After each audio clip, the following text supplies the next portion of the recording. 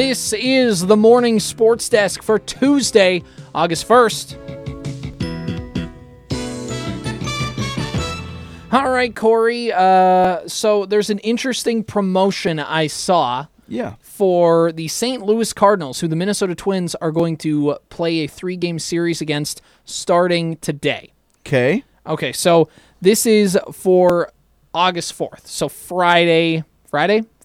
This Friday, yes, correct. The St. Louis Cardinals are hosting Emo Night at Busch Stadium. Oh, is that right? Yeah, complete with a T-shirt and all. Lots of emos. Is it a ripped T-shirt? Are there strategic holes throughout the T-shirt? Is it maybe just a little too loose around the collar? What are we expecting here with this? Let me put it to you this way: in somebody who, like yourself, who has a lot of early 2000s culture in them, you get a My Chemical Romance T-shirt. That sounded insulting, by the way. No, it's the stuff. It's the stuff that was around for me too. So just at different points in our lives. Okay, sure, yes. Yeah, My Chemical Romance. I guess they're a band. Cool. Adorned with an emo-looking Cardinal mascot. The shirt comes with the price of a ticket for Cardinals Emo Night. So is it like the Cardinal, but the hair is like parted? Like it's got. Like I would imagine, instead of that like coif that they have, it's like folded over, maybe over an eye. There's like maybe some like eyeliner underneath the eyes, and that's I think. Yeah, instead of the eye black, it's just a really thick eyeliner all the way around. That's I love it. I didn't know. Are there a lot of emos in St. Louis? I guess I didn't know that. Probably just a lot of emos in baseball fandom is probably what it is, right? Well, I mean, how would you make that connection, Corey? No, that's cool. I love weird stuff like that. Yes. Yeah, I know this is going to sound ridiculous, but I've been to a ball field before where they did an Elvis night. Okay. How is having an Elvis night any different than having an emo night? We're just dedicating it to a different style of music, right? Right, exactly. And really, all it is, it's a publicity stunt, is what all of these are. Of course. You make a weird promotion to catch everybody's eyes. So now there's like, I'll like if you were in St. Louis and like, hey, there's emo night at the ballpark. I got a ticket. You want to go? Yes, I do. Like, yeah, that'd be the thing. It's to get people to come through the door, or if you're watching, like, I kind of want to see on TV if there's a bunch of people with the weird emo Cardinal shirts now. Like, oh yeah, that's going to be hilarious. I hope people really like get after it, including some people who, are not emo. I think that'd be really awesome. Like somebody's grandpa's just like, hey, I get a free shirt, and puts it on, and he's just sitting there next to his kid. Yeah, let's go, Alfred. It's emo night. Yes. No, it's awesome. I'm all for this kind of stuff. Like, it's hokey in other sports, but for whatever reason, gimmicks in baseball seem to just work. This is a cool idea. They seem to work. And really, who can top this promotion?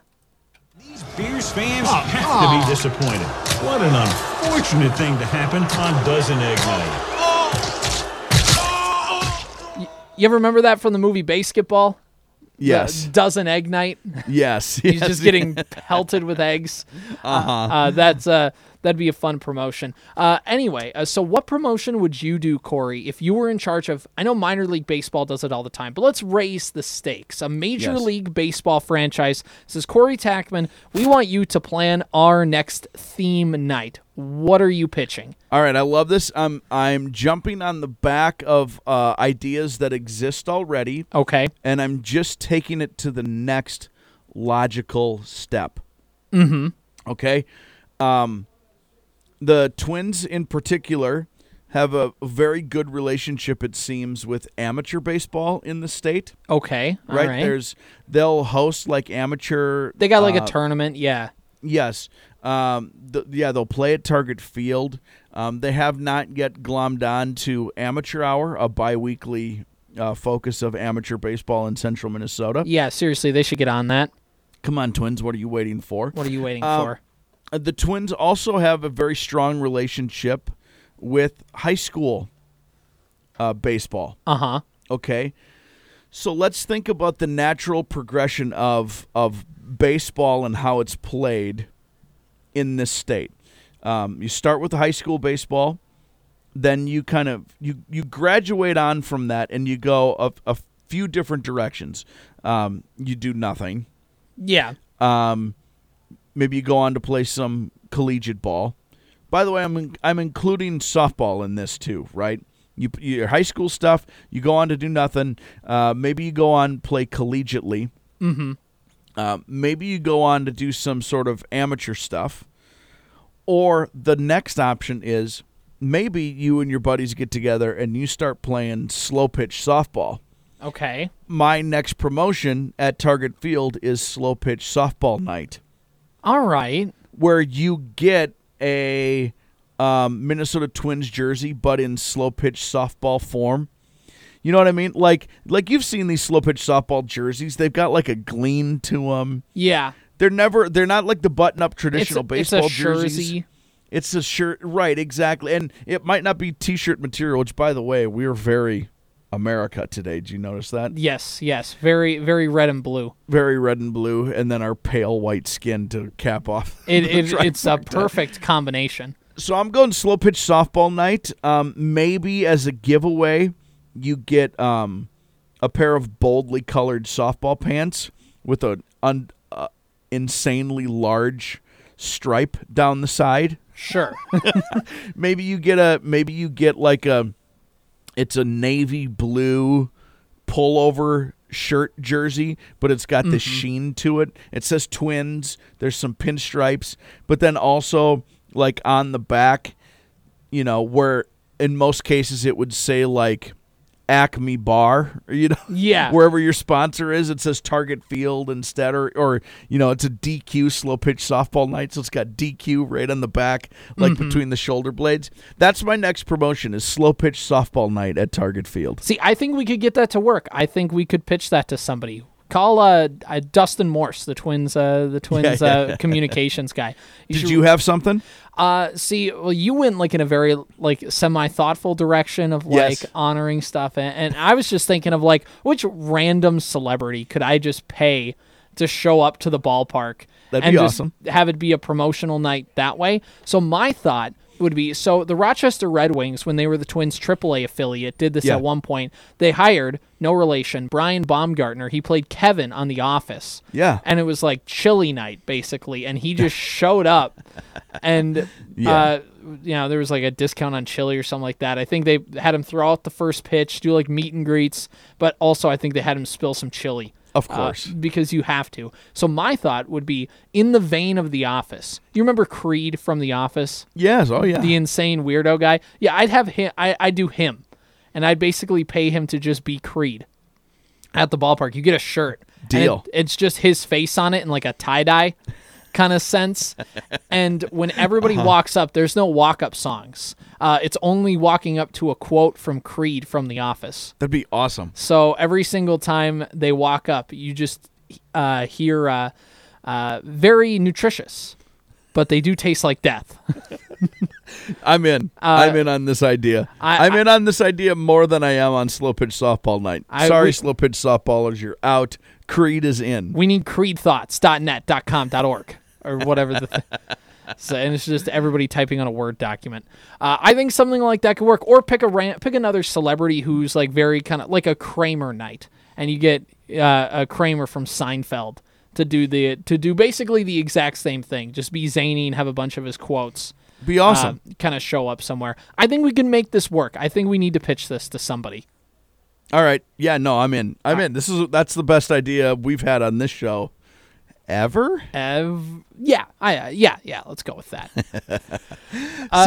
Danielle Hunter was back at practice yesterday. Yes, he was. He's been at training camp, but now that he has money, he decided he would actually practice, which makes sense. I have no issue with any of that. You got to make. Yeah, you don't want to hurt yourself and lose out on all that money.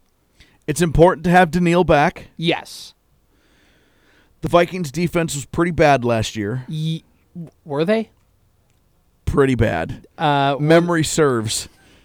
What is it, getting diced up by Daniel Jones in a playoff game at home supposed to be an implication on your defense? That was just the cherry on top of a really ugly defensive Sunday. Yeah. Of the entire season. Having Danielle back is important. Yeah, having Danielle Hunter back is very important. And having Brian Flores in as defensive coordinator is seemingly important. Do we have expectations for the defense this season? Well, let's hear what Danielle Hunter has to say about playing in Brian Flores' defense. I mean, It's not all about me. It's about the team. So whatever he tells me to do, I'm gonna go out there and do it. I like what I see so far. It's a good combination of rushing, dropping, and all that. But I like what I see so far. You say it makes you lean forward more than backwards. Is that music to your ears as a pass rusher? Yeah. That you may not be dropping back as much? I love to rush the passer. So like I said, whatever my team tells me to do, I'll go out there and do it. So the video quality or the audio on the video is a little bad there, but basically what somebody said is, "Hey Danielle, are you expecting to drop back into pass coverage as much this year?"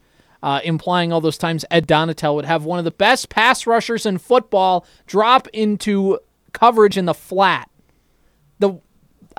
Anyway, so yeah, the expectations of playing for Brian Flores. Now Danielle Hunter told the company line of, I'm doing what I got to do, but I mean, I think Danielle Hunter with Brian Flores is going to be a really, really good combination because Brian Flores likes to basically, and this probably isn't an apples-to-apples comparison, but I would think that we're going to see a lot more of a return to a lot of Mike Zimmerisms than we were to see last year, which was a lot of soft zone, stop what's in front of you, rally to the ball. Instead, it's going to be a lot more of attacking and making the offense kind of put their heels back and see what you can do. And having Danielle Hunter there, as we talked about yesterday, the Vikings needed a productive pass rusher. And now they got Danielle Hunter back. And how they're going to use him, if he drops back into coverage once, I will be surprised because he's a straight-up pin your ears back, go get the quarterback. And I think, I'm not going to say Danielle Hunter's going to have a career year, as long as he stays healthy, which is, he said this is the first offseason in 3 years where he's been fully healthy and training. I think this could be a decent little year for Danielle Hunter. Does that mean the defense is going to be good, though? That's the interesting question. So the thing is, with an attacking defense like that, it's going to live and die on the pass rush because you're going to blitz a lot. And when you blitz a lot, it means that you're putting a lot of guys in single coverage. Guys could theoretically get hung out to dry a lot if the pass rush doesn't work. Right. What I think Brian Flores does with this defense is I think, one, it can't get any worse than it had last year. They were 32nd in the league. And they were 32nd in the league in yards allowed, and the only thing that saved them last year was turnovers. So you could theoretically say the defense could get worse, because if they don't generate turnovers, the Vikings always had a timely turnover at some point in the game, whether it was an interception or a fumble recovery. And what that helped them do was kind of take 1 or 2 touchdowns off the board, which, as we found out, in 12 one-score wins were pretty important. I don't know. My expectations for this defense are, can you get them from 32nd to 25th to 20th in that kind of range? It doesn't need to be even average, because we all know that they're not talented enough to be an average. They're going to be a below-average defense on paper and talent-wise. Sure. But can you scheme them, as we talk about an offense, scheming guys open? Can you scheme your defense into a good enough position to be like 23rd in the league? And I think if you can do that and the offense keeps at a semi-consistent production with what they were with last year, I think they'll sit pretty good. At the time of recording this, CJ, we are 10.5 hours away from the Major League Baseball trade deadline. Uh-huh. Are the Twins going to do anything? Yes. They'll do something. But a lot of... so Sewald, the Mariners closer, is off the board. Mark Canha, the right-handed bat for the New York Mets, has been traded.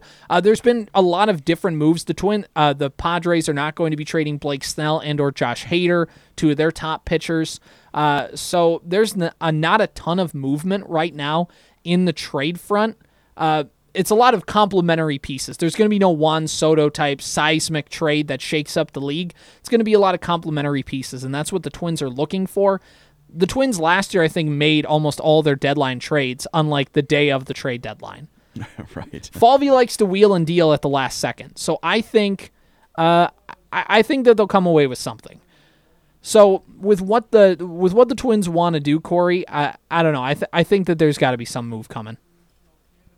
So I think overall with the morning sports desk and with today's episode, we'll talk more about the trade deadline coming up soon. But what's going to be really important to understand with the Twins is that they like to do this all the time. They're not going to trade for somebody you know. They're going to trade for somebody that you don't know. They're going to trade for some random guy that we've never heard of, for a prospect we've never heard of, and life will move on. And I think with the Twins, it's just an interesting combination with where they sit at this deadline compared to where they sit last year. Last year, they made a bunch of big trades and big swings, and they whiffed on virtually every one. And now this year, they're going to play it a lot safer. They're also just going to make very safe moves, which is fine because this is where the team is at right now. You're not going to overinvest in them, but at the same time, they do need some pickups here and there. If you can just get a bullpen arm and you can just get a right-handed bat, maybe 2 bullpen arms, but something in that vein. And I think we'll see the Twins make a move shortly. The trade deadline is at 5 o'clock today. So it's coming. We'll probably see a lot more moves at about maybe 3 o'clock compared to whatever time of recording it is right now. So this has been the Morning Sports Desk for Tuesday, August 1st.